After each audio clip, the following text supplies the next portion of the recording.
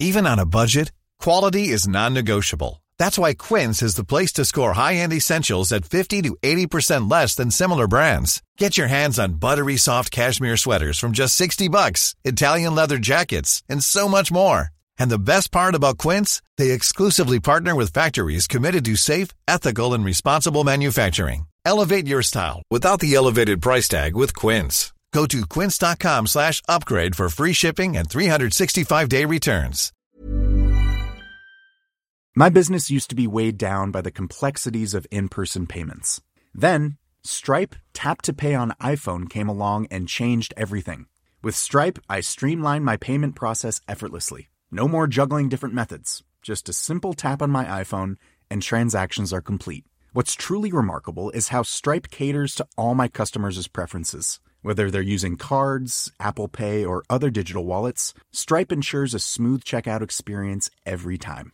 Setting up Stripe was a breeze, taking just minutes to get up and running. From local markets to global retailers, Stripe helped me expand my reach and grow my business with ease. To learn how Tap to Pay on iPhone and Stripe can help grow your revenue and reach, visit stripe.com/tapiphone. Coming up on DTNS, China's thriving indie publishers receive a blow. Google blocks a decentralized chat app, and Apple makes an official password management extension for Chrome. This is the Daily Tech News for Monday, February 1st, 2021. Welcome to February. Happy Patron Day in Los Angeles. I'm Tom Merritt. And from Studio Redwood, I'm Sarah Lane. And I'm producing the show today. I'm Amos. Yes, Roger has the day off, but Amos is in for us today. Rich Straffolino producing as well.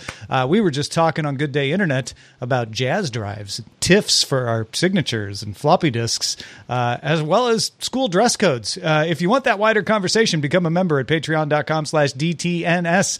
Let's start with a few tech things you should know.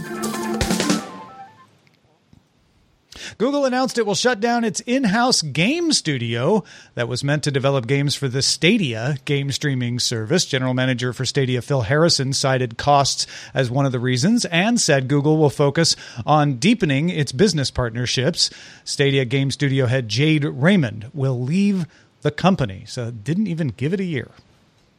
Ford and Google announced a 6-year partnership that will see the automaker adopt the Android Automotivate platform for infotainment on Ford and Lincoln branded vehicles starting in 2023 and also use Google Cloud as its preferred cloud provider. On top of bringing embedded Google apps to drivers, the partnership will establish a collaborative group called Team Upshift. Get it? To develop new consumer experiences and services using Android Automotive for things like maintenance, trade-in offers, and new car buying. We were having a good conversation in our Discord's Google channel about what the security update commitment will be for that.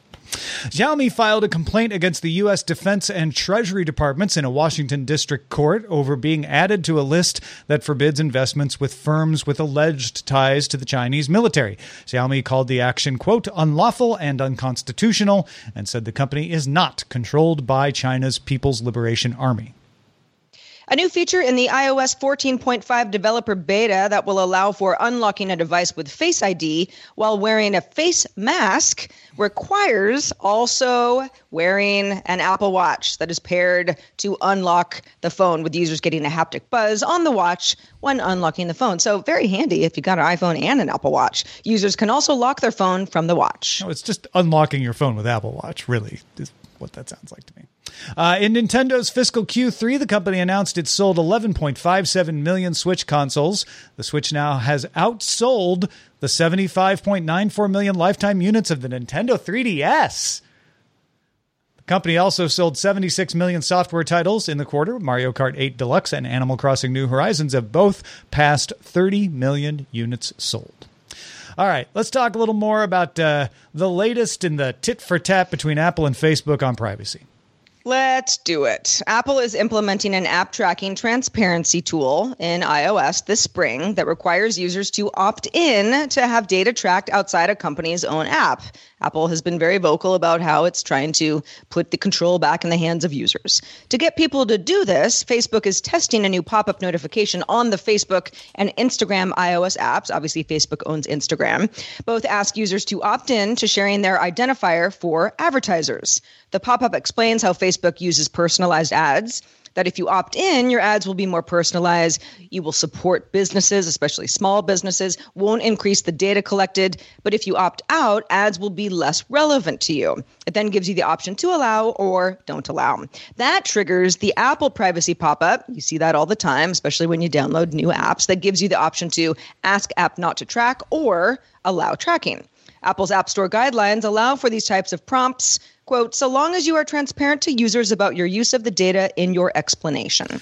Yeah, I guess this is getting a lot of attention today just because of Facebook and Apple. You know, Facebook threatening to launch an antitrust suit against Apple and taking full page ads out against Apple. And so this is a tangible thing in this fight of this is what Facebook's actually going to do to try to get people, to convince people to opt in. And to me, this feels a lot more legitimate than taking out full page ads where you try to claim that small businesses are your concern. Facebook's bottom line is its concern. This is saying to people, hey, if you opt in, nothing's going to change. It's already data that we're collecting on you. I mean, what would change is if you didn't opt in, they would collect less data. But all right, potato, and your ads will be better. That is a straightforward proposition. And Apple's pop up right after that is going to say, like, do you want them to track you outside of this app or not? Like everybody gets their say, and then you as a consumer can make a semi-informed decision. Yeah, it's the order of things that I think is a little wonky. When you see Facebook's, I've only seen screenshots of both of these, but when you see Facebook's, hey, here's what's going on. We want to support businesses. A lot of the little guys work with us. We really count on you to allow those folks to be able to track you so they can, put food on the table. It's definitely arranged in a way where you go, oh, okay, yeah, this doesn't seem so bad. But then when you see the Apple pop up right after that is like, allow Facebook to track you? Yes or no? And so I think a lot of people, by the time they see the second window, they're like, well, no, actually, no, maybe not. Maybe I don't want to do this. Because, of course, Apple isn't trying to make it sound nice and rosy. And yes, Facebook and Apple have been going back and forth about, what is the best practice for users in general when it comes to stuff like this. So Facebook is definitely going to see some fallout. They are being extremely dramatic about how bad they think the fallout might be. And I don't know. I guess it remains to be seen. But there are definitely going to be a good amount of folks, especially people who say like, well, I don't trust Facebook, even though I use it every day. I don't trust them. So that, if I have any say in this, then no, don't track me. Honestly, there's some psychology going on here, right? And the psychology is we don't assume people are paying attention. How can we set it up so they're more likely to choose what we want them to choose? And what Facebook's doing is saying a lot of people will click allow because we made allow blue and we made don't allow gray. And then when they see the next pop up from Apple, no matter what it says, there'll be one that says allow and they'll be like, yeah, no, I said allow. And they'll double click and hopefully that will improve compliance. It's sad, but I mean, this is the state we're in right now until we get some kind of other system that gives us control over our data rather than having other companies try to fight each other and try to trick us into letting them have access. Independent publishers thrive in China on platforms like WeChat and Toutiao. There's a lot of independent publishing. You may not realize how much. TV shows and movies often made based on successful web novels. If you know the 10 Mile series, sometimes called Eternal Love, very successful web novel that was turned into a very successful TV show worldwide. In China, self-publishers are often referred to as WeMedia, which is both a reference to publishing on WeChat, but also fan-driven. It's us, we, the people. In 2020, 360 million users read articles published on WeChat public accounts. Self-publishers have always had to make sure that they don't attract the attention of Chinese censors, but that usually meant just avoiding red line topics like China-U.S. relations. Now, that system is getting formalized, and it's going to be bad for news. A regulation published January 22nd by the Cyberspace Administration of China requires accounts that, quote, provide online news service to the public shall obtain the Internet News Information Permit and other relevant media accreditation. In other words, they're cracking down on people publishing independent accounts of news on WeChat, Toutiao, all those kinds of platforms, Baidu, Sina Weibo. TechCrunch notes that WeChat sent a notice to its users saying if your account lacks relevant accreditation, you are advised not to edit, report, publish, or comment on news about politics, the economy, military, foreign affairs, or other major current events. It doesn't seem like this means you can't say something as a, Sina Weibo user. It's that you can't set yourself up as I am reporting things. This may not affect the writers of wuxia novels, but it will dampen independent writing about news, which some of you may be surprised to know was happening. There was some independent news bubbling up here. And news permits are hard to get. The authority only granted 761 of them from 2017 to 2018. Remains to be seen where services like WeChat and Sina Weibo will draw the line on this stuff, but it's definitely going to kick the can somewhere else. Those folks who like to publish independently in China will have to look for the next new technology that doesn't have as much scrutiny. Well, and what would a company like, so WeChat says, if you don't have the blue check mark, so to speak, you can't just start talking about news and disseminating it on the platform. You have to be vetted first and you have to get the go ahead. How much is WeChat going to be regulating this? Because if so many people are using it this way and so many people are reading news this way, and sure, no matter where you are in the world, whether it's China or the US or anywhere in between, it is always problematic when citizens are just, helping spread news. Sometimes that news is either just downright wrong, sure, or, there's agenda or all that stuff. So that all comes into play. But WeChat doesn't want everybody to leave and go to the next big thing that has not yet sort of been found out by the Chinese government. So does WeChat kind of tread a line here and maybe turn a blind eye? And how much is WeChat going to be, how much are they going to be taken to task for not doing enough? The dynamics as I understand them, and again, I'm not in China, but the dynamics as I understand them are WeChat will crack down on this pretty quickly, and people will fall in line because the punishment for getting caught doing this isn't pretty, and nobody wants that to happen to them. So I imagine that WeChat probably won't have too much of a problem enforcing this. My question is, the reason we had this happen is because this was a new technology that bubbled up and the slow-moving wheels of government bureaucracy hadn't caught up with it. There's always new technology, right? So, and we've talked before about China trying to crack down on live streams and the branding stuff there, not the news situation there, but is it like a cloud, like a crowd space kind of situation? Is there some other social network that we're not hearing as much about right now? And that's where all these folks will go. I imagine there is. I just don't know what it is. Well, some good news for folks who use iCloud.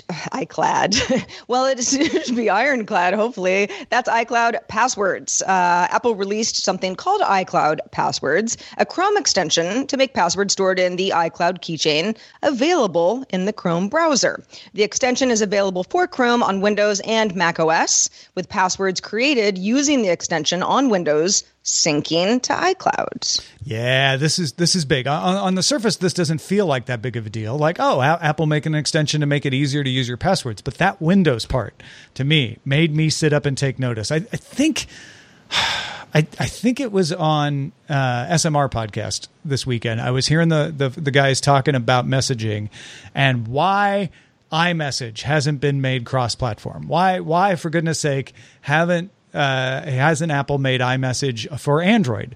They could take over. And the conventional wisdom has been, well, Apple doesn't make any money doing that, so why would they? But this is an indication that they don't have to make money to make something worthwhile. So as Apple moves slowly into services and they want to get more money on services, they have a vested interest in making their services, including their operating systems, be more attractive, which is, of course, you want to use your passwords on Safari, but you might not want to use Safari password management if you also use a Windows machine. Well, guess what? We're going to make it easier for you to do that.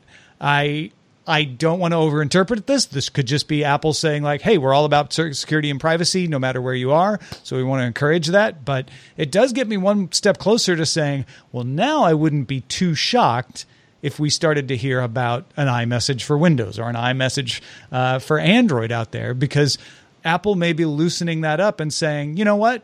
We're not banking on devices, and we're slowly going to transition into being, the operating system that the world runs on, no matter where they are. Yeah. Infiltrating the way that people use devices, whether they are Apple-made devices or not, computers, mobile devices, all the stuff, I think is really smart for Apple. And even though I don't use a Windows machine on a daily basis, because I've actually kind of switched to Firefox. I don't know. I'm all over the place, but Safari is the browser I use the least. Not because there's anything wrong with it. It's just kind of my workflow. And I run into problems sometimes where I'm like, crap. Yeah, that's not going to work here on Chrome. This just makes it that much more seamless for switching between a lot of devices, because more and more we're all doing that. And I think Apple recognizes that, sure, it would like to tell us what is the absolute best way to do everything, and that's all Apple stuff. But that's not the reality of a lot of their customers, and it's more attractive when people have more flexibility. Yeah, and yeah, for me, it's not really going to work either, because I want LastPass or some. And actually, what I use, because it's on all the operating systems that I might possibly use. But this is a step in the right direction. Hey, folks, if you want to join in the conversation in our Discord, like I said, we were in there talking about Android Automotive earlier today. Join by linking to a Patreon account at patreon.com/DTNS. Hi, this is Janice Torres from Yo Quiero Dinero. From a local business to a global corporation, partnering with Bank of America gives your operation access to exclusive digital tools, award-winning insights, and business solutions so powerful you'll make every move matter. Visit bankofamerica.com/banking for business to learn more. What would you like the power to do? Bank of America, N.A. Copyright 2024. My business used to be weighed down by the complexities of in-person payments. Then, Stripe Tap to Pay on iPhone came along and changed everything. With Stripe, I streamlined my payment process effortlessly. No more juggling different methods. Just a simple tap on my iPhone and transactions are complete. What's truly remarkable is how Stripe caters to all my customers' preferences. Whether they're using cards, Apple Pay, or other digital wallets, Stripe ensures a smooth checkout experience every time. Setting up Stripe was a breeze, taking just minutes to get up and running.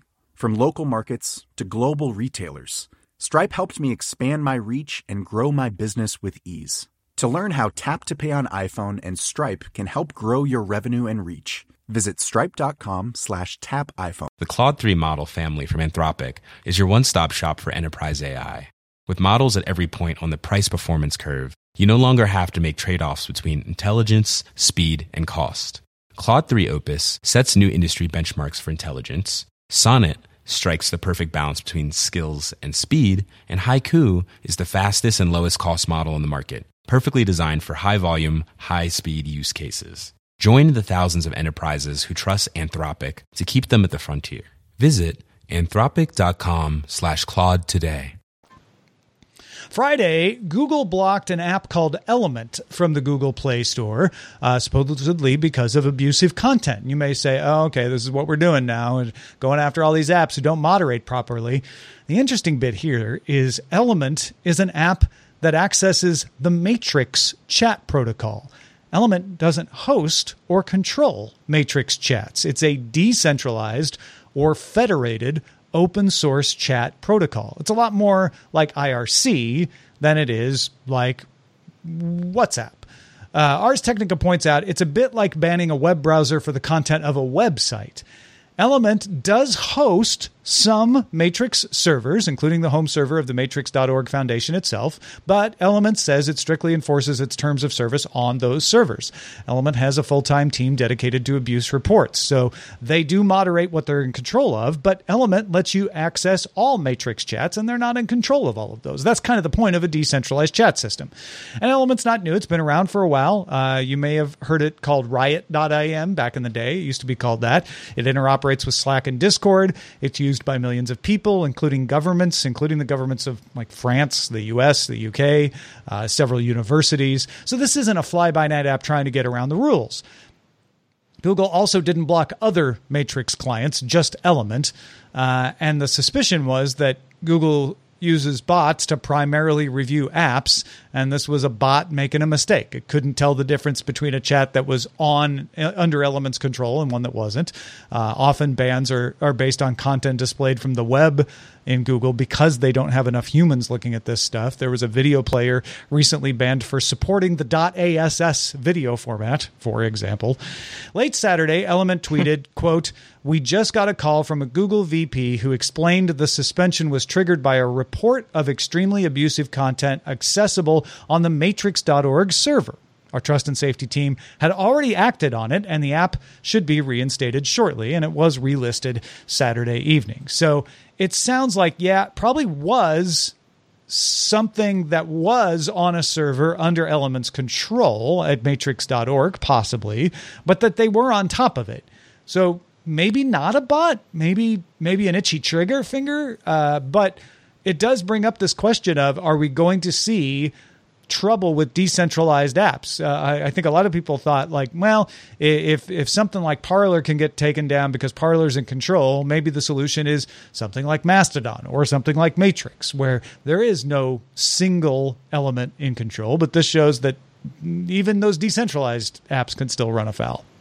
Yeah, the whole, was it a bot or wasn't it? Google isn't being super clear about, okay, here's what happened. Here's how we don't want something like this to disrupt the service that a lot of people and governments and universities may be using because of something that may have been caught from the web. Because again, it's like, I don't know if a browser can access something that is extremely abusive content, then you wouldn't have anything in any app store, right? You wouldn't have browsers, you wouldn't have, social networks, you wouldn't have anything. So that argument doesn't really work. And Google isn't saying, here's how we're going to make sure that this never happens again. It's just sort of like, oh, yeah. Here's what happened. We reinstated it, all as well. And it all happened pretty fast. But, what if a couple of weeks went by? What if it was a little bit of a smaller company? And for Element to say, this is just a protocol that it's not even ours. We're just one of many apps and services that might be able to access the Matrix servers. Also, bots aren't perfect. Everyone knows that. It's going to get better over time. But I don't totally know what the solution is for this not to happen again unless Google says, here's what we've done specifically to make sure that this doesn't happen again. Yeah, I think that bothers me too. We didn't have Google come out and say, oh, this was a mistake or it was a misunderstanding. We didn't have Google come out and say anything. And granted, I don't expect Google to come out and make a public statement on every single moderation decision in the entire Google Play Store. That's unscalable. But this is a significant one. I would like to hear it. It's a hot button issue. And when Element tweeted on Saturday, they said the suspension was triggered by a report of content on a server they controlled. Well, okay, that's not a bot necessarily. That's something that was under control. The argument with Parler was that they didn't have enough moderation in place. Is that what Google was saying here? They didn't have enough moderation in place? Was it some Google staffer who just acted too quickly and Google looked at it later and no, they have moderation in place and it's enough? Because Element's saying our trust and safety team already acted on this. We didn't wait, we acted on it, but we got yanked anyway. I think you're right. We need to hear more from Google about it. Microsoft opened its Azure Quantum service to the public. This will initially provide cloud access to dozens of qubits on Ion trapped-based quantum computers from Honeywell and IonQ, with plans to offer designs from quantum circuits as well in the future. Microsoft plans to eventually use its own quantum computer designs for the service and is working on a qubit controller chip called Gooseberry to govern thousands of qubits at once. I really like the name. Initial commercial tests of Azure Quantum will focus on the always popular molecular engineering, finding more efficient carbon fixing, and working with car maker BMW on optimal electric charging station deployments, and also, as we previously mentioned, auto parts supply chain logistics. Quantum computing might not be mainstream just yet, but Azure Quantum now joins Google Cloud's Q network and AWS's Bracket as quantum computing offerings from the big three public clouds, as well as systems from IBM, D-Wave, and others. Yeah, this is just interesting to note. We have gone from 10 years or so ago wondering if a D-Wave computer was really quantum or not. Is it really a quantum computer, or is it just a classic computer that uses something that's kind of quantum? To full systems available in the cloud from all three of the big cloud vendors, Microsoft, Amazon, and Google, as well as IBM, as well as others out there. Like this, I was comparing this to where we were with mainframe computers in the late 60s, early 70s. That's where we are now with quantum computers. They're available for you to rent, mostly for research purposes still. Not terribly practical, but we've moved from concept to actual services. And Tom, if I could jump in here real quick, one of the interesting things with Microsoft, you might say they're late to the game. They're the last public cloud. IBM and D-Wave have been doing this, like you said, for years now. They put out Q Sharp, which is part of their Quantum SDK kit, all the way back in late 2017. And so that was, that was doing quantum simulation, but setting the software groundwork so that when something like Azure Quantum Services comes out, developers can hit the ground running, or at least have gotten their feet wet a little bit. Still extremely early days, but they have been working on the software side of this as well. That's great to know. Thank you, Rich Stroffolino, producer of today's show as well. Nike wants to save you all a backbend, or two, or three, or all of them. The company's Go Fly Ease sneaker is hands-free, totally hands-free, meaning that you can step in and out of your shoes, which look like running shoes. They're not slip-ons, they're not slides, using a bistable hinge. The Go Fly Ease can snap into place thanks to a tensioner. It's sort of a giant rubber band type thing that sits above the midsole, kind of goes all the way around the shoe, and works the same way in reverse if you want to take your shoes off. Now, Nike initially made the shoes for people with disabilities, limited mobility, making it easy to get shoes on and off, but it might be pretty attractive to you, as it is to me, because I often have a lot of things in my hands when I'm, at the front door. I want my shoes to be able to get in and off, but I want them to be nice and sturdy. A soft launch is set for February 15th for select Nike members. They'll receive invites to purchase, and a wider launch is set for later this year. All right. So my immediate jaded reaction to this story was, here we go again with Nike and doing a publicity stunt with some shoes that aren't really any kind of blah, blah, blah, blah, blah. But then the more I looked at it, the more I realized that this is, in fact, something that I absolutely would want to have. I love them. We are a household that takes our shoes off immediately when we come in the door, and like many households around the world. Not all, but many. So I love the idea of having some shoes that I could just step in to walk out of the house, step out when I walk back in. Yeah. I do a lot of jogging, and, anybody who's, even if you're doing like longer distance walking, your shoes have to fit just so. And laces are a big part of that, especially if you kind of break your shoes in. It's like, you need to make sure that it's nice and form fitting and it's good for your feet. With something that's a slip on, my first thing is like, how snug is it going to be without being too snug? But put all that aside, I think they look really cool, and I would love these shoes. Well, there you go. You got us again, Nike. All right, fine. Yeah, just make them Take available. my money. The problem with all these things is these stunts are never available. Like, I never see them available for purchase anywhere. They're always select members. So we'll see what happens. All right, let's check out the mailbag.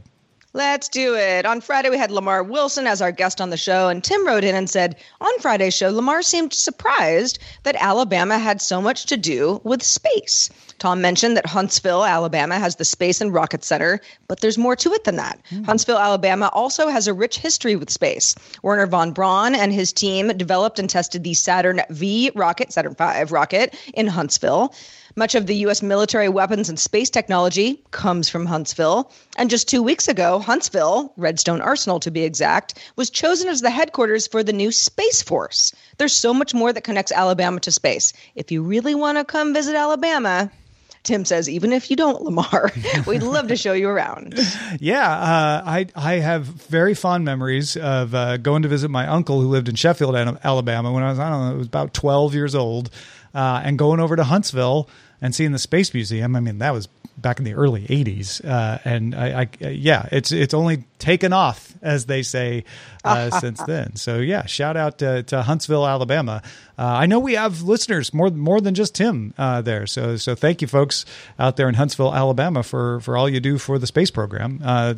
Good stuff. Thank you, Tim, for keeping us up to speed. Yeah, thanks, Tim. I've never actually been to anywhere in Alabama. So, Tim, we'll hold you to it. DTNS coming through one of these days. If you have some feedback for us, questions, comments, or anything, feedback@dailytechnewsshow.com is where to send those emails. We also like to shout out patrons at our master and grandmaster levels. Today, they include David Mosher, Reed Fischler, and Mark Gibson. Well, folks, it's Patron Day, first day of the month. So this is when Patreon pays us out the funds that you have given so generously to help make the show possible. And to reward people who stick with us, we're happy to offer Patreon loyalty rewards. You can get at the highest levels, the 4 highest levels of support, you can get a unique sticker, a mug, a t-shirt, or even a hoodie at the top level every 3 months. As long as you stay a patron, they just keep coming. Each one has unique art from Len Peralta featuring the DTNS 7-year anniversary logo this year. That includes one with Roger, one with Sarah, one with me on it, and one with just the logo. Get the details at patreon.com/DTNS. Folks, we are live Monday through Friday at 4:30 p.m. Eastern. That's 21:30 UTC. And you can find out more and spread the word. DailyTechNewsShow.com/live. We will be back tomorrow with 5x5's Dan Benjamin, and we'll talk to you then.